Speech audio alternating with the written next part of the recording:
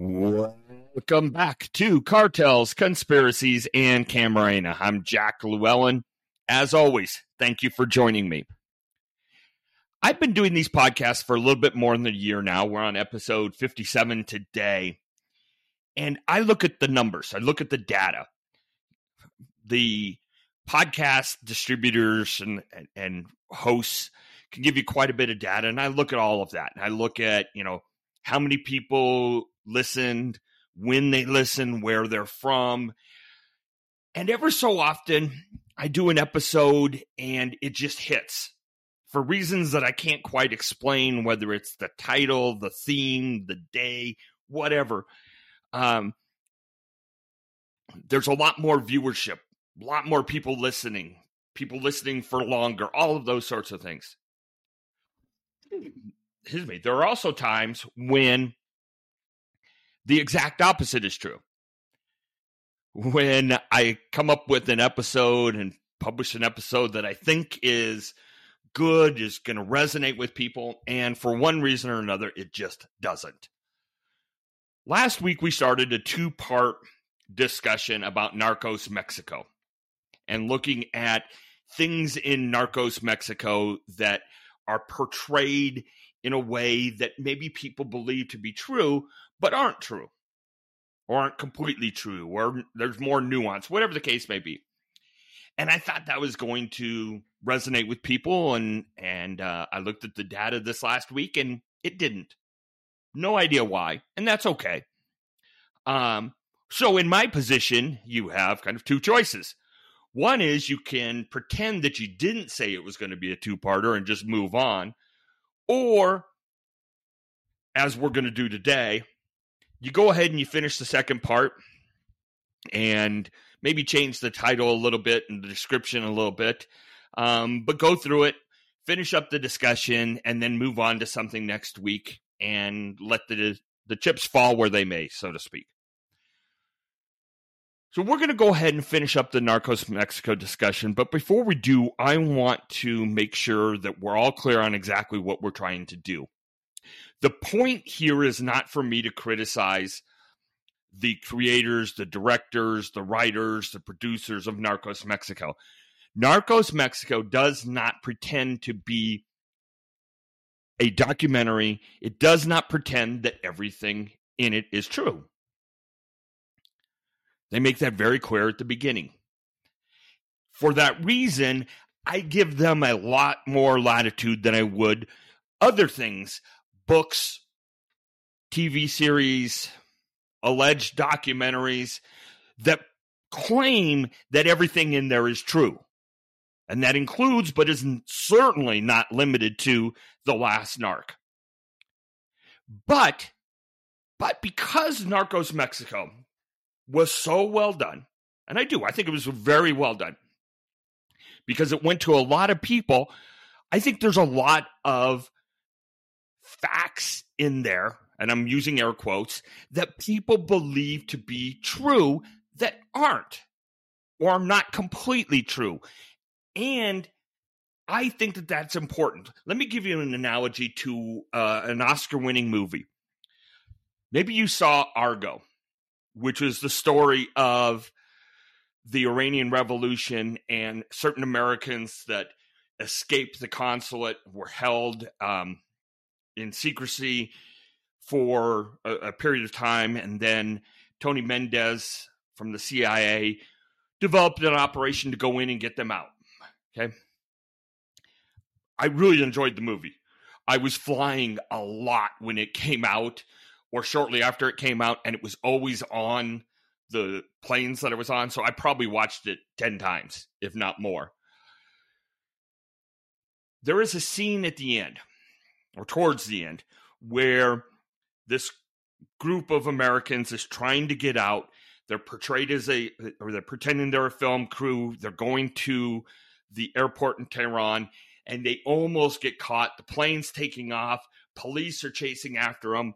And to me, it's a great scene because we know they get out, and yet our hearts are still beating faster. We're still wondering, God, are they going to make it? Are they going to make it? Oh, thank goodness they made it. And yet we all already knew they made it because happened a long time ago. Apparently, that scene never really happened in real life. Okay? They basically got out of the airport without a whole lot of issue, concern, or anything else. So, do I blame the makers of Argo? Do I blame the director? Do I blame the writer? Do I blame Tony Mendez, who wrote the book that a lot of it was based on and then served as a consultant on the movie? Of course I don't, because they didn't say it was factual. But how many people, having watched that movie, believe it to be true? And that's the point with Narcos Mexico. And more importantly, there still, as we've talked about over and over and over, there still are unanswered questions with respect to the Camarena case. There still are people alive who were involved in that set of circumstances, those events leading up to and immediately following Agent Camarena's abduction. And the number of people out there continues to decrease, but probably is more than you might think. If we want to get answers to some of the remaining questions, if we want to continue to dig into the facts, it's important to understand what we might perceive to be true based on what we saw in Narcos Mexico and distinguish that from the actual facts. So again, this is not an effort to criticize Narcos Mexico as much as it is an effort to inform. And we're going to talk about 4 or 5 key areas. We're going to do it fairly succinctly. A lot of these things are things that we've talked about in the past, so I don't want to belabor points, but I do think that this is important. So, first place we're going to talk is we're going to look at the actual kidnapping itself and the way it's portrayed in The Last Narc. And there's a couple of nuanced points. Nuance doesn't mean nitpicky. Nuance doesn't mean insignificant. It means subtle points that I think are important to know. Number one is how Camarena's truck is depicted to be parked. One of the key facts that we know from the case is that the morning of the kidnapping, Jaime Kuykendall parked behind Agent Camarena's truck. He parked behind the truck in such a way that Agent Camarena wouldn't have been able to immediately leave or easily leave when he left the American consulate to go to his truck to go meet his wife for lunch. Okay? So rather than the kind of straight in parking represented in the show, his was more sideways. And that's why his avenue or his exit was blocked by Agent Kuykendall. Something else that's very important, and this is very nuanced, is the path that Agent Camarena took. And to me, one of the major remaining questions in my mind is the path that Agent Camarena took, leaving the American consulate to go to his truck. And remember, his truck is in front of the Camelot on Libertad to the west of Progreso. Okay, Progreso runs north-south. Libertad runs east-west. That's where his truck is. Why is that important, and why is it an unanswered question? Many of the reports from alleged witnesses and the descriptions from alleged witnesses contradict each other on the route that Agent Camarena took and where he was when he was either abducted or encountered the group of kidnappers. Okay.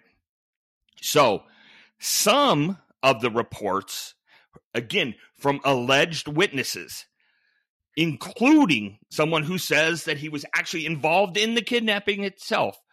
Some of them make it sound like Agent Camarena didn't leave the main exit from the consulate, but instead left through an exit kind of on Libertad, that where kind of the visa section is today. If you've watched the YouTube videos, you've seen the pictures.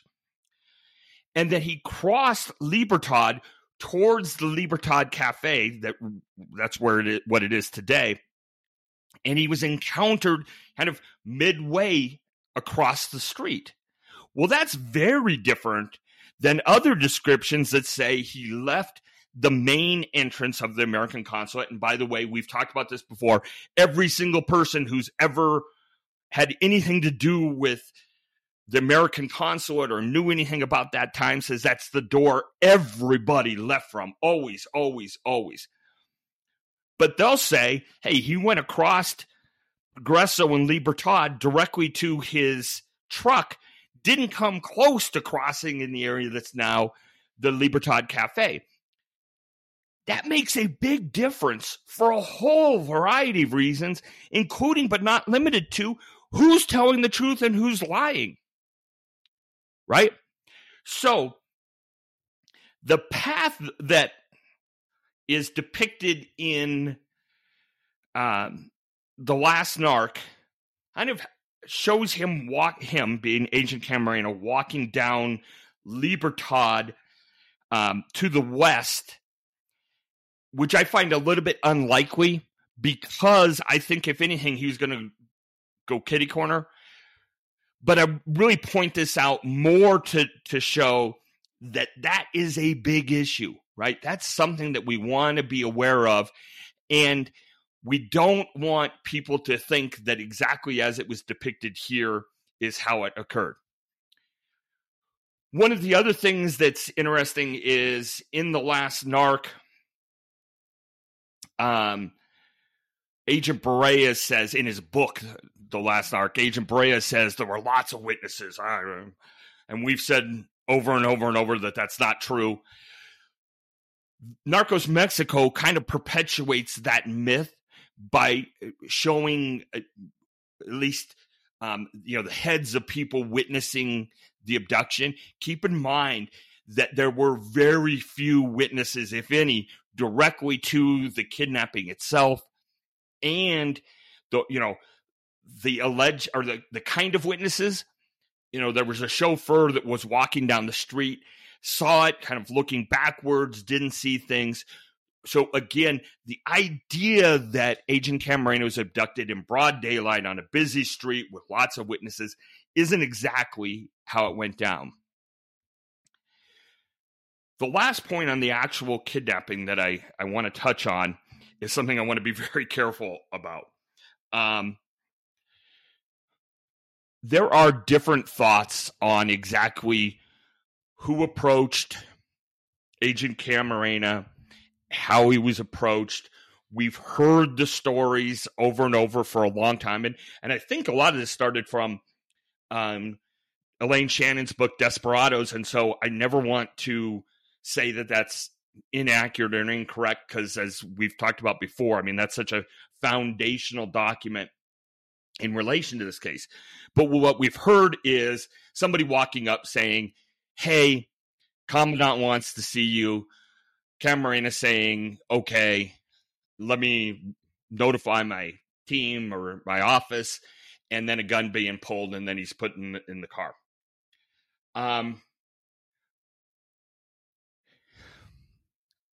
I don't know if that's exactly how it went down. Here's what I do know. When Kiki Camarena Jr. spoke at a conference that I was at in last fall in San Antonio, he said that he thought his father knew at least somebody in that abduction group, or may have. And I've long suspected that Agent Camarena may have known who El Sammy was. Not that they were buddies or anything, but that he knew who he was. And as a result, the abductors were able to get closer to Agent Camarena than they otherwise might have been able to do. In Narcos Mexico,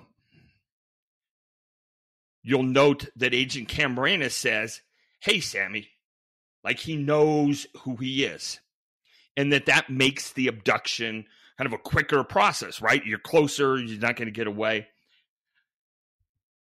There are people who knew Agent Camarena, worked with Agent Camarena, who will say that that's not correct, that he didn't know who El Sammy was.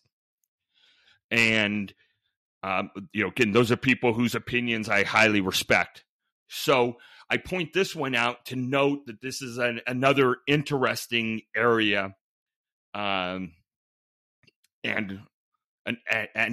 a continuing avenue for discussion. The truck the next morning, Agent Camarena's truck. This is really, really important for a couple of reasons. The most important of which is, remember that in all of the early witness statements, Rene Lopez Romero and others, they never mentioned the truck, and they never mentioned the truck being unlocked. Never. That is a critical factor. Remember, we talked about this before. Everybody says he always locked his car. He had some pride in his vehicle, etc. Okay. So the fact that these witnesses didn't mention that is significant. I take you back to the scene in Narcos Mexico, and it shows Jaime Kuykendall coming up. He looks at the car, or the truck, the vehicle, which is not, we'll talk about this in just a second, it's not the right vehicle. Put that aside. And the door is ajar. Okay? Not just unlocked, but ajar. And I just want to read to you what Jaime Kuykendall says in his book. And if you haven't picked up his book, you should, because it's interesting. So here's what he says about the events. And remember, the events in Narcos Mexico are showing what Jaime Kuykendall did. And by the way, I'm also informed that the writers on Narcos Mexico, at least in season 1, all had Jaime's book. So here's what Jaime actually says. The vehicle, a blue 1985 Ford pickup, should not have been there. Kiki was like a cowboy with his horse. He just didn't like to walk anywhere. He didn't like to ride with anyone else driving.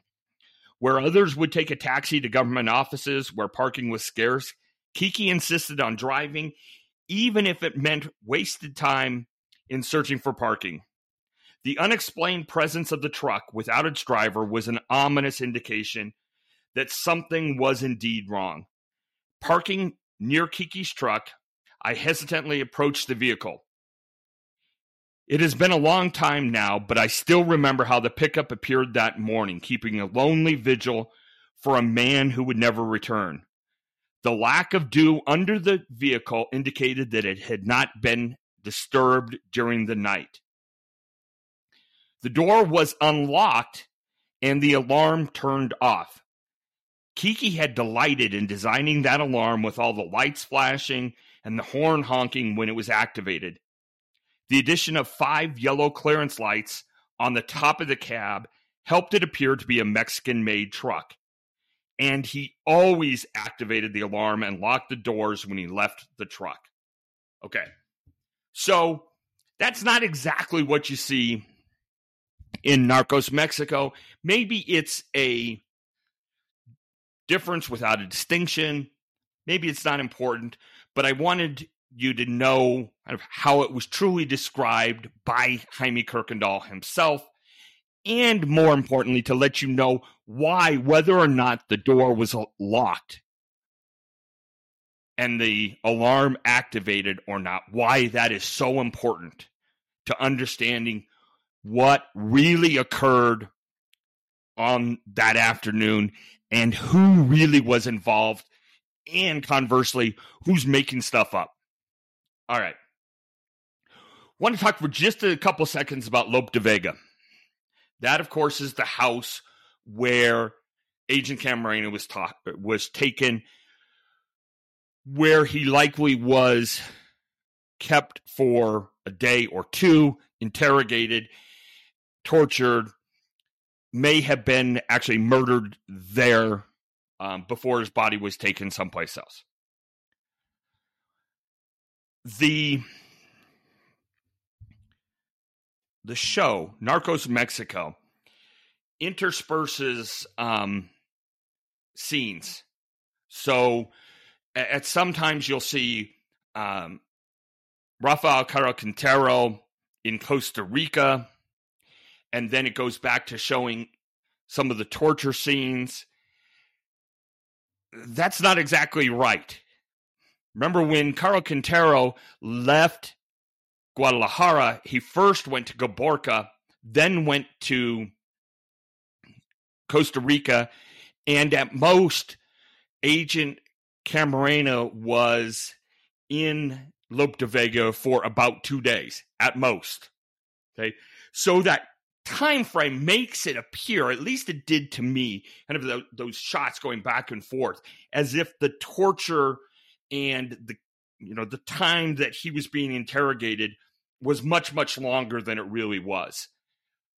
The other thing I want to talk about is Lope de Vega itself.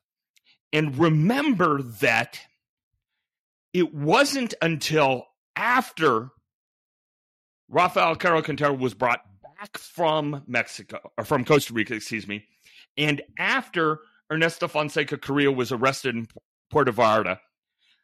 So it wasn't until April, 2 months later, that the DEA ever heard about Lope de Vega. That time frame, I think, is really, really interesting and critical for a whole variety of reasons, some of which we're going to talk about next week. Also keep in mind that before the DEA got into Lope de Vega, DFS or somebody working for DFS had basically cleaned, as far as evidentiary value, most of Lope de Vega.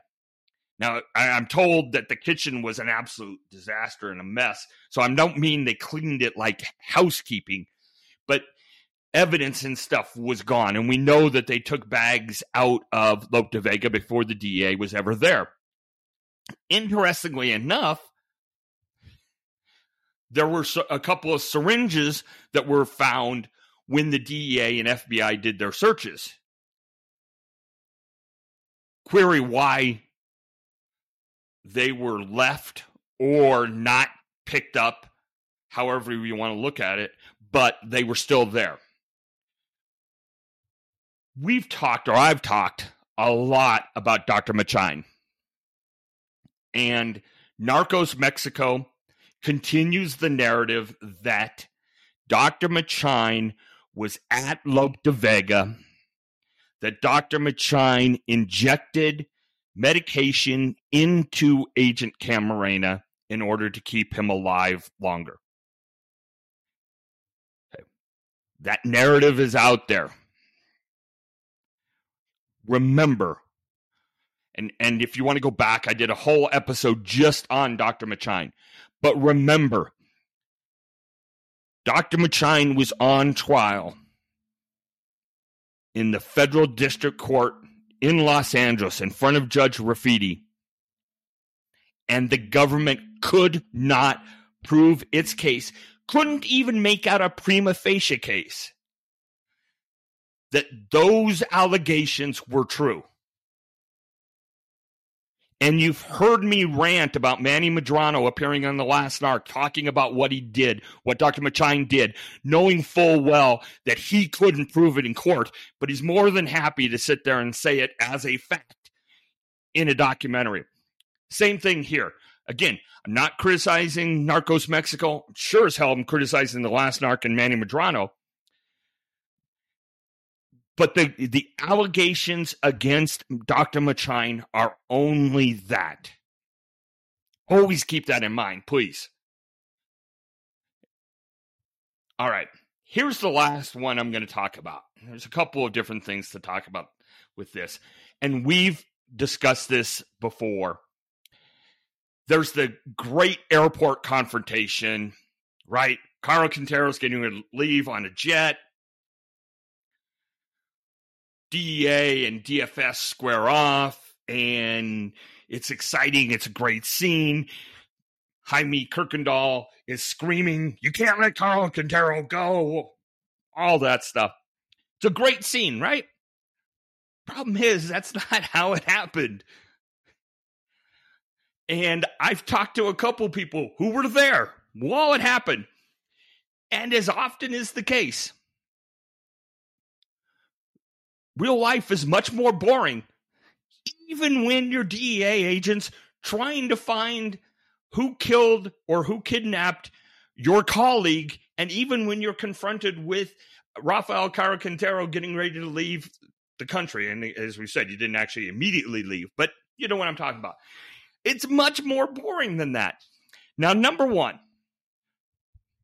Narcos Mexico says that they heard on the radio that Caro Quintero was getting ready to flee the country and that they were going to go try to get Caro Quintero. Okay? That's not how it happened. Remember, we've talked about this before. Felix Gallardo's phones had been tapped, and they were otherwise monitoring communications relating to Felix Gallardo. And at one point, there is something that's intercepted that says, bring money to the airport because the boss needs that, right? It was never known, it was never thought that Caro Quintero was going to be the one at the airport. Instead, the thought was Felix Gallardo was getting ready to leave. The money was being brought to him, and that's kind of who they thought they were going to see when they went to the airport.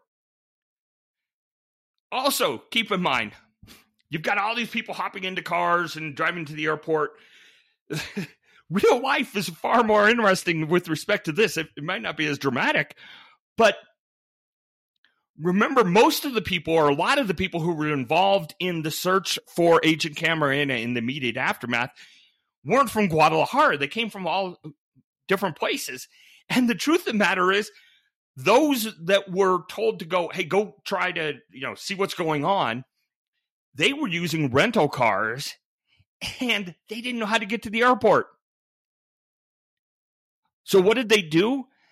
They hired a taxi to drive to the airport, and then they followed the taxi, which I think is just a crazy fact. I love it. Who went to the airport? The most important thing here is not who went, but who didn't go. Most importantly, Jaime Kirkendall wasn't there. Right? No matter what you see in the last Narc, I'm sorry, in Narcos Mexico, I apologize. In Narcos Mexico, Jaime Kirkendall was not at the airport. Here's something else interesting. The DEA actually got there before Rafael Caro Quintero.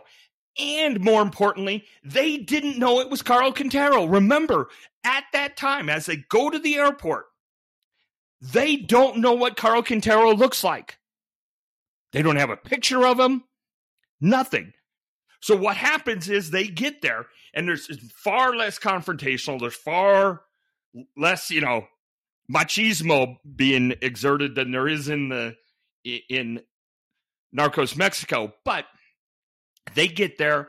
They're trying to figure out what's going on. And then Caro Quintero and his people come up. And at the time they said, hey, you know what? That's probably a drug dealer because, if it looks like a duck, if it quacks like a duck, it's probably a duck, that thing. But they didn't know it was Caro Quintero. Some may have guessed it, but they didn't know that. Okay? And again, far less people. We've talked before about, things that have been said in the past about how many people there were. Hector Boreas at one point said there were 50 DFS pointing guns at the DEA agents. Sal Leyva testified that it was 8 and that when he first talked about it, there were 5. So it was far less confrontational. But one thing that's true is that the DEA were definitely outgunned, so to speak. And so there was actually a point where one of the agents calls back to headquarters, where people were, and says, hey, here's what's going on. And somebody said, stop the plane. Don't know who it is, but stop the plane. And, the agent's like, we can't. There's no way that's going to happen. So, lots of little differences, but it's a big deal. It's a big deal to remember that they didn't know who Caro Quintero was. There's this perception that Caro Quintero was, this well-known figure. Everybody knew who he was. His face, was on everybody's desktop, and it's just not that way. The last little note, and then I'll end this diatribe, is this whole thing at the end where Caro Quintero steps out of the plane and says, next time my children bring better toys or something along those lines. And then he shoots his AK-47 into the air and then they leave. People I've talked to who were there say 2 things. One is that statement, my children, blah, blah, blah, which has been repeated over and over and over and over. People I've talked to have said they don't remember that being said. Not saying it didn't happen, but they don't remember it. But this idea that he shot the gun in the air, false. They say that absolutely didn't happen. So take that for what you will. I also think it's important to note, in the depiction in Narcos Mexico, Pavon Reyes is a co-conspirator. He knows it's Rafael Caro Quintero, etc. He clearly got paid off. I think we all agree to that. I think it's highly unlikely that it's entirely possible that he also didn't know who was on the plane, right? He didn't know it was Caro Quintero. He knew it was somebody who had DFS credentials and somebody who was going to pay him a whole lot of money to let him go. But the idea, again, that everybody knew it was Caro Quintero may or may not have actually been the case. All right. That's going to end our discussion of Narcos Mexico and the issues that I wanted to point out in order to kind of set the record straight, not to criticize Narcos Mexico, but to make sure that when we talk about the Camarena case in the future, we're able to separate dramatic license, dramatic effect, things we saw on TV from actual fact. Okay. So with that, going to end today. Next week, we are going to do something that a listener suggested, and I like. And we're going to look at different theories on who ordered the kidnapping. And I think you'll find this interesting. So take a look at that for that next week. As always, check out the YouTube channel if you'd like. We've got some new things on there. Trying to focus a little bit more on current events on the YouTube channel. Just because I think that that's a nice way to split up what we do here and what we do there. Sometimes we'll show things on the YouTube channel that we also talk about in this podcast because I can show pictures and things and it makes it a little bit easier. And with that, have a great week. This has been Cartels, Conspiracies, and Camarena. Take care.